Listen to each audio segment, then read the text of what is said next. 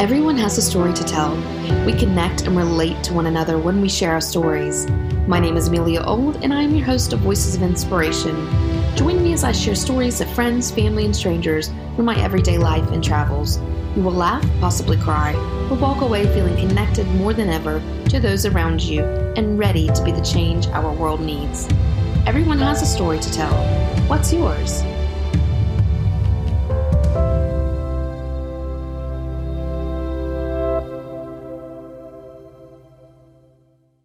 Welcome to another episode of Voices of Inspiration, where we feature remarkable people who inspire us around the world. In this episode, I'm excited to introduce Kevin Stark, an accomplished artist and entrepreneur based in Chickasaw and Paws Valley, Oklahoma. As the owner of the Toy and Action Figure Museum, Kevin has created a unique attraction that draws visitors from all over the world. With over 13,000 figures, the museum has been voted the best new attraction in the state of Oklahoma, making it a must-see destination for anyone interested in toys and pop culture. In addition to his work with the museum, Kevin is also a talented cartoonist, portrait painter, sculptor, toy designer, musician, photographer, and producer. He has worked on well-known toy lines such as the Teenage Mutant Ninja Turtles, The Simpsons, and The Mask, and is currently working on his daily comic strip, Geezer. Join us as we explore Kevin's creative journey, learn about his passion for art and humor, and discover what inspires him to keep pushing the boundaries of creativity and entrepreneurship. Whether you're an artist, entrepreneur, or just a fan of pop culture, this episode is sure to inspire you. So you founded the Toy and Action Figure Museum in Paws Valley, Oklahoma, and it's the only museum of its kind in the world. What inspired you to start this museum?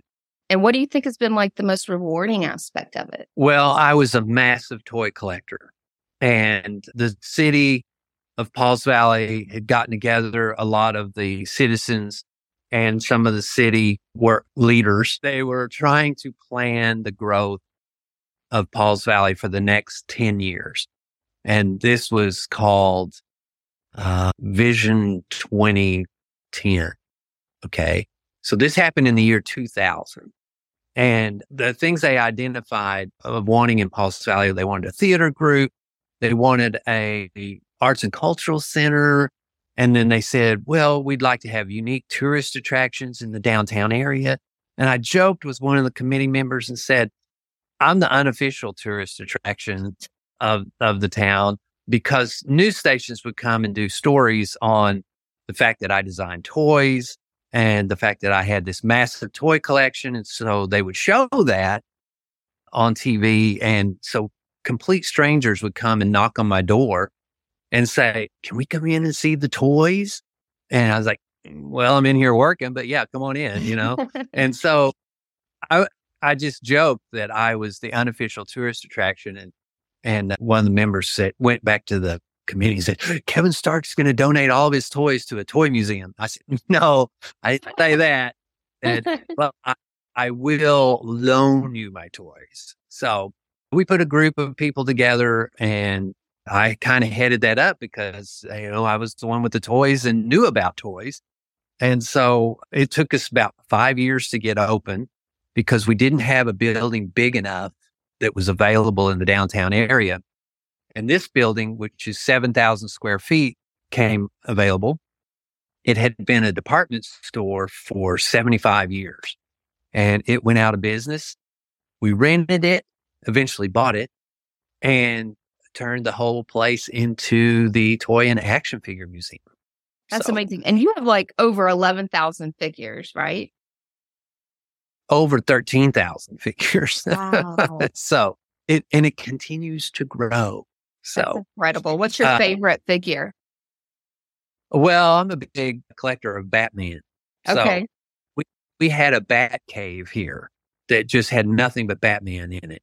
And we pulled all that out about a year ago and put in Star Wars instead. So we have so many action figures and toys, we can't show everything that we have.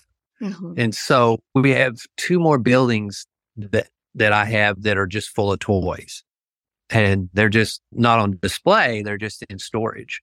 So we periodically trade stuff out so that we keep the place fresh. And if you come back, you get to see something totally new and different.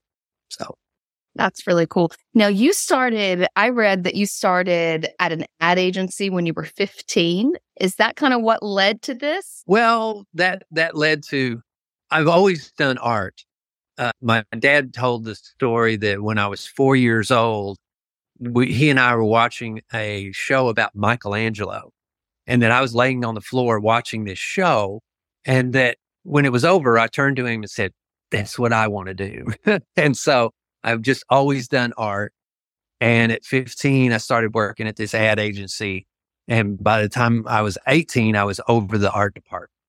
So that is what started my commercial art career. And then I went to college and studied fine art. And so I do both.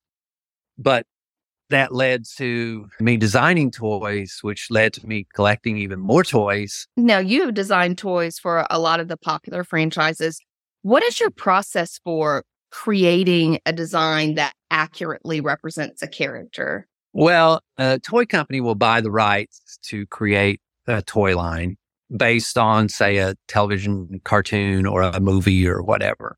And as a designer, you're charged with the task of turning sometimes a two-dimensional character into a three-dimensional character.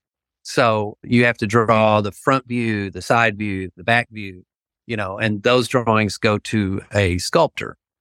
So a lot of times you're drawing stuff based on the show. And so you have to stick to what the characters look like. But a lot of times we're able to do new characters and come up with different things, different characters that haven't appeared. And that for me is the fun part. Is there a particular franchise or character that you haven't worked with that you would like the chance to? Well, yeah, I mean, sure. I'd love to work with Batman. Haven't done that.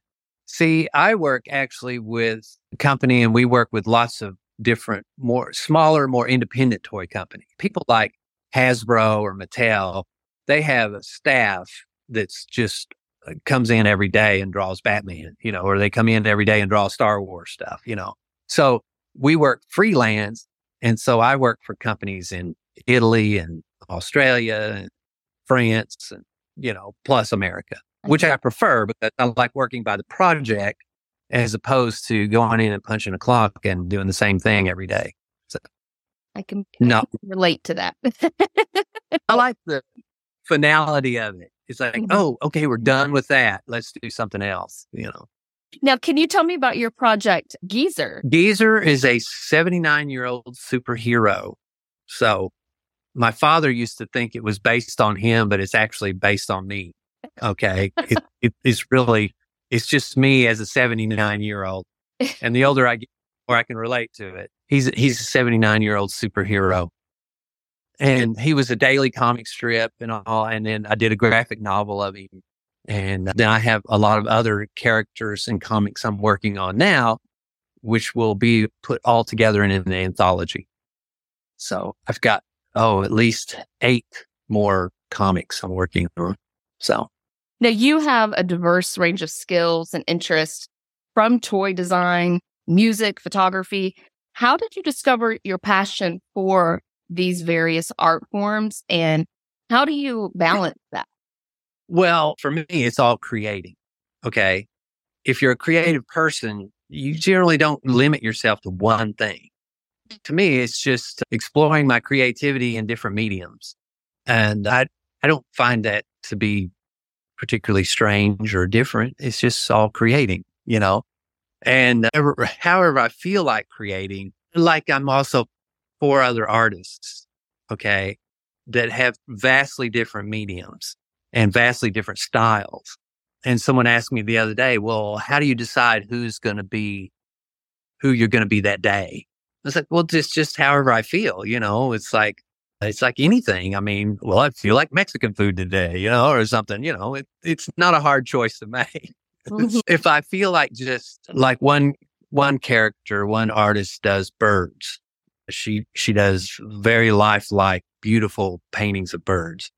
But another artist does thunderstorms at night, which are more abstract. And so if I feel like just pushing paint around, and being more free with it, then I'll be that character. But if I feel like getting down and being really tight and painting realistically, then I'll be the other character. So, it's just how I feel at the time. I love that. And I mentioned to you before we started the interview that I haven't met anyone else that I related to in this aspect because, very much with my own life and my own work, I've always had different outlets as well. And I've always said, but at the end of the day, they all connect. I work in casting and production of TV film. And then I do this podcast and talk about travel and things like that. So, and I'm also in school as an adult learner. People say, well, how do you do all of it? And I'm like, well, same as you. It just depends on the day. And at the end of the day, it is not a typical 9 to 5 where you just clock out and you often put in more hours, but it's it's worth it because it's not always like work. Right. It's like fun. It's fun. Enjoyable. The funny thing about me is that people come here to the museum and if they meet me here or whatever, they think this is my job. But this is not my job. This is my, donation to the city. I don't get paid here and I just, I come in here, I make sure everything's working and doing well, but it's not my job. And if they walk on down to my gallery and they see all the stuff in there that I've done, they're like, holy cow, how do you have time to do all this? And I say, well, it's all I do, and they find a totally different, person down there than is what is here. So, I don't know. I think it's fun.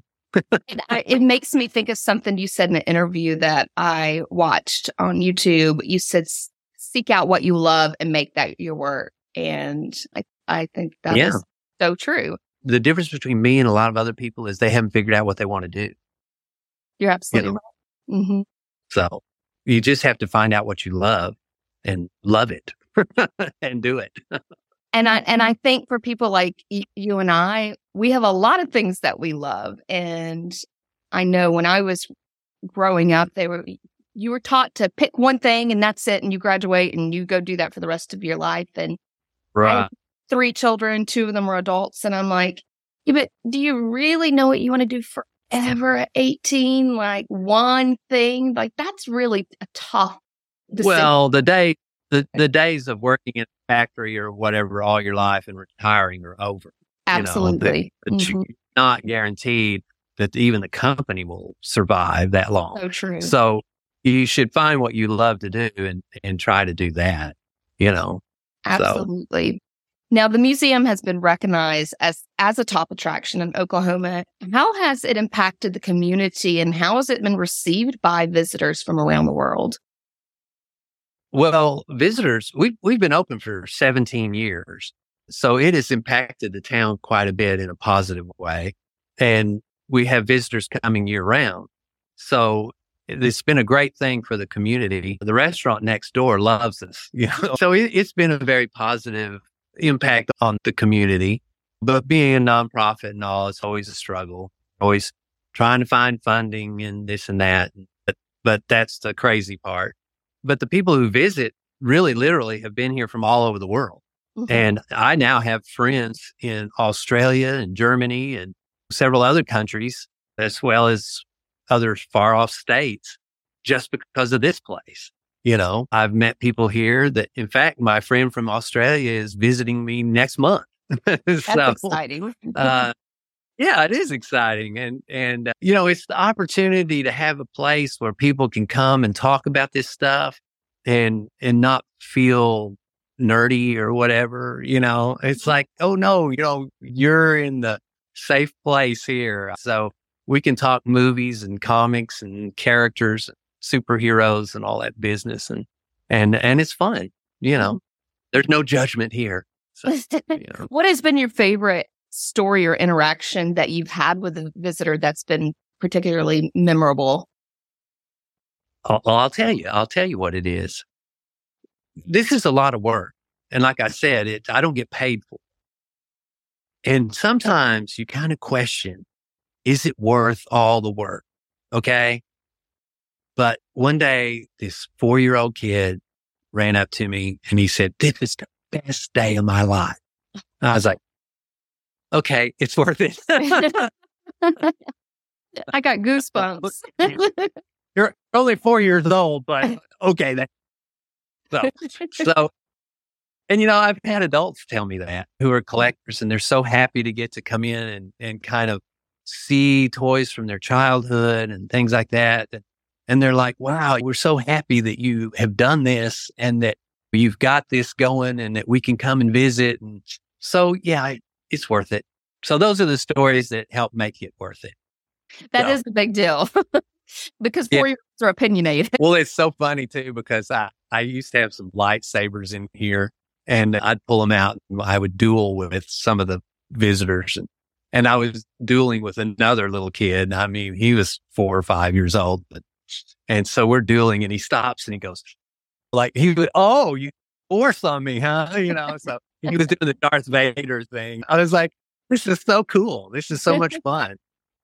I mean, I just love the people and love meeting new people. And this gives me the opportunity to do that. So how has the community influenced your art, and how have you contributed to the community through your work other than the museum? I'm kind of allowed that ability to be, offbeat and weird, because they think, "Oh, that's just Kevin." I get a free pass on a lot of stuff. They expect it. Yeah, they expect it. It's like, "Oh, well, that's no problem. That's just Kevin." And was the chairman of the board of the local arts council and helped them bring artists in and bring entertainers in, because I know a lot of people.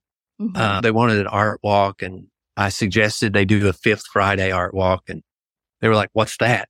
I said, "Well, we can't really do an art walk every month. Being a small town, it's really difficult to do that." I said, "But there are 4 months out of the year that have 5 Fridays. Okay. So you just do the 5th Friday art walk, and then you only have to do an art walk 4 times a year, And so I would bring in entertainment, because I wanted the art walk to be totally different from other art walks. So we had, fire breathers and jugglers, but we'd also have a mariachi band performing with belly dancers, things like that. So really offbeat stuff, That's really great. What do you think makes Pauls Valley a special place to live and work? Well, all right. We are right between Tulsa, Oklahoma and Dallas, Texas. We are 2.5 hours one way and 2.5 hours the other way. So that puts us right in the middle. We're on the interstate 35. We're just an hour from Oklahoma City. So we're very conveniently located. Also, weather-wise, there's a slight mountain range south of us. And so we don't get a lot of the bad weather that other parts of the state get. I'm not telling too many people that, though, because I don't want them all to move. But we're pretty lucky as far as the weather goes. And it's a fairly progressive community, considering you're in Oklahoma. There are a lot of artists here, a couple of galleries, art galleries, things like that. So overall, it's a really nice place to live. It's very easygoing. I've had many opportunities to move to Los Angeles. In fact, they keep saying, "Why are you not in Los Angeles?" And I'm like, "Well, do you want to live in Los Angeles?" They were like, "Well, no." I said, well, neither do I.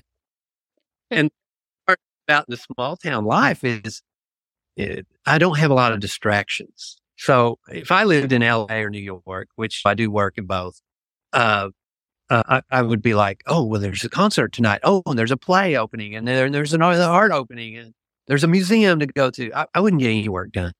You wouldn't have any time to do what you needed to do. Right. And here, it's such an easygoing pace. I really like it. It's quiet. It's nice. And the real estate's inexpensive. So whenever I run out of room, I just buy another building. So, it's very handy. Now, with the Chickasaws' cultural heritage, have you tried to capture any of their unique characteristics in your artwork?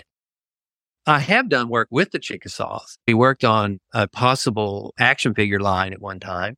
And so we were going to do that, but things didn't pan it out. But, we may end up picking it up again later. But the museum here, we're in talks to try to do a display. A lot of times when you go to a museum and you see like Native American displays, it's all about the weapons or the cooking utensils or whatever. And I'm like, well, what about toys? I said, do they have toys? Come on, they had to have something that the kids like. So we're trying to work on something that would depict what children played with, through the tribes. So that's really cool. Now, what are some of your favorite hidden gems in the Chickasaw and Pauls Valley area that you would recommend to visitors who are looking to do something different, off the beaten path? Well, Chickasaws have a lot of great stuff. They've got the Bed Ray Chocolate Factory, which is really nice. It started here. They built a building, but they immediately found out that they didn't build a big enough building. And then they built a larger facility down in Davis, which is just about 20 miles south of here. And that's a pretty cool thing. The Chickasaw recreational area is nice. It has the Turner Falls, not Turner Falls. Little Niagara is what it has. It has like the coldest water anywhere. So if it's like, 100 degrees in July, you might want to dive into that. So they've done a lot of stuff all over the area.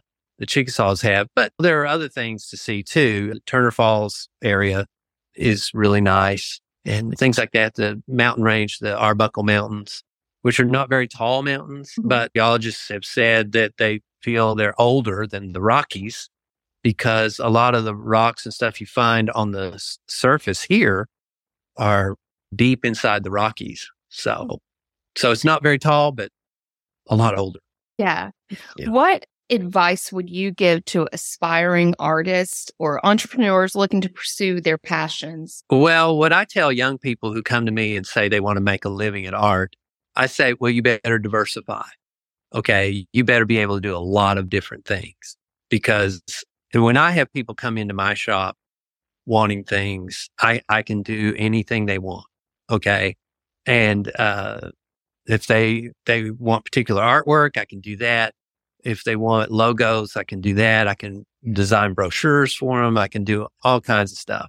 And if I can't do it, I know who can. So I may farm out something to someone else. But like I said, I know the people. And so I say, if you're going to make a living at this, don't hone in on just one thing. The biggest problem I find with young people is they come in, they say they want to make a living at art, but they can't show me any art. I was like, well, where's your art? Well, I gave it all away. I said, well, you can't give it all away. I said, because people got to see whether you can do the work or not, And so I say, you've got to do work. You have to have a lot of work to show, and it better be finished work, not just ballpoint pen on notebook paper. It better be finished artwork. I have a student now who, and I do private students every now and then, who he's really, really good. He's a great artist and he's young. He's just 16, but he needs to clean up his work. He hadn't done anything finished. And so we're working on that now. That's what I tell them. And you got to get out of your studio.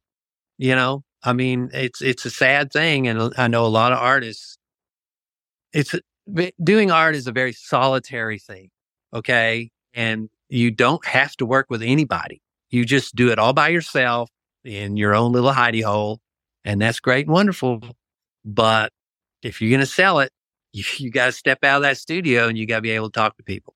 So people have to know who you are. They got to know who you are. And so you have to develop that ability to talk about your art and talk about what you do, So, and that's probably the hardest thing for a lot of artists because a lot of my artist friends are very introverted. Fortunately, I don't have that problem. My youngest daughter, she likes to do artwork and she's also an actress. And when I told her that I was meeting with you today and I told her a little bit about you and your background. She said, "This is one episode I think I'm actually going to listen to." Oh, well, thank God. So you've sold her. Okay. Who or what has been the biggest source of inspiration in your life that's influenced your work in all of these different outlets? Well, there have been local artists. There was one particular artist, Bert Seaburn, who was from Purcell, which is just 20 miles north. When I was 16 years old, I had an art class with him. He taught me, and he just passed away a few months ago at the age of 91, I think. And all my life, ever since from 16 on, he was a big supporter of what I was doing and encouraged me to do work. And so he was a big influence. And Ho-Ho the Clown was a big influence. Ho-Ho was local TV clown. Okay. And when I was 8 years old, he showed one of my pieces of art on his show. And I was watching the show and thought, and I was like blown away. It's like, wow, piece of my art got on television. Growing up, I never won any art awards or anything. In fact, my father and I went to a local art show that the local art guild put on. And this was when I was in third grade. And I had done this large, elaborate drawing of a peregrine falcon. And so we were looking at it, and I didn't get anything. I didn't get honorable mention or anything. And my dad and I were looking at it, and this one of the art guild ladies saddled up to him and said, "We don't think this little boy did this. We think his father or somebody helped him do it." And my dad was like, "No, that little kid did it." And it was like, at first I was insulted, but then it's kind of like, well, wait a minute. They think an adult did that? So that was a big influence, So even though I didn't win anything, I kind of did win something. Yeah. Well, it's funny that you mentioned the TV clown because, I grew up there were local TV clowns on as well. And you might see them at the local Jack's restaurant or whatever on a weekend. And nowadays that doesn't exist. Like you don't have anything like that. So. Well, I'm trying to change that. See, because even though I have different artist characters, I also have a clown character. So really, Lockjaw, the tetanus clown. What's been the biggest challenge you've faced in your journey, and how did you overcome it? Well, I'd say the biggest challenge is I'm not motivated by money. Okay, I'm motivated by challenges, and I don't mark success with money. I mark success is, are you getting to do what you want to do? And so that's how I gauge success. But sometimes the lack of funding, the lack of money keeps you from doing some of the cool stuff you could do. So I'm an artist that's not opposed to selling art. Okay. But just having enough money to do what you want and to actually do more stuff for your community and for other artists, things like that. I'd say funding is the biggest challenge. Mm-hmm. So, what's next for you? What's next for me? I'm thinking of running for president. I'll be your campaign manager. Okay. Well, I've created a new mythology called Starkology. And it's like Greek or Roman mythology, and everything has a god or a goddess. So like there's the god of coffee, and there's the god of washers and dryers, and there's the goddess of houseplants, things like that. So I'm working towards putting out a book, like a coffee table book of that. We could put out a set of cards. Mm-hmm. So you get these 50 cards of the gods and goddesses, and on the back it tells about them and things like that. So we're trying to expand the media on that, and have a lot of different things. I'm hoping for a line of action figures also for those. So that's kind of one of the things I'm working on now. I'm also illustrating a children's book right now for an author out of New Orleans. the pop artist I am, Red Kittens, has a whole line of paraphernalia that he sells. So I'm always trying to produce some of that. So yeah, I've got lots of stuff going on. So what has been your favorite line that you designed for? Favorite, I would probably say what I did for Toonsylvania, which was a Steve Spielberg project, because we designed the whole toy line for that. And so everything from plush toys to wind-ups to action figures to play sets. So that was a lot of fun. And Toxic Crusaders was pretty cool too. So I don't know if you remember the old Toxic Avenger movies, but they took the Toxic Avenger, which was an R-rated movie, and turned it into a kid's property. The way to get around to getting a different audience. I didn't understand it, but you think, well, don't you think these kids are going to stumble onto the movie at some point? Where can our listeners find you online? My website is kevinstarkart.com. That's KEVINSTARKART.com. And that has all my music and art and the different artists I am and the comics, all that kind of fun stuff on it. So I ask everyone that comes on this question, and you've already given me quite a few nuggets, but do you have a favorite quote or words of wisdom that you would like to leave behind for our listeners? Do it now. Don't wait. That's a good one. If you go back and talk to my younger self, knowing what I know now, I'd say, well, don't start so late. Get out there and do some stuff. The older you get, the harder it is, sometimes to do what you want to do. So true. You may have heard my donkeys in the background. I apologize. They are braying at me. You have donkeys? I have many donkeys.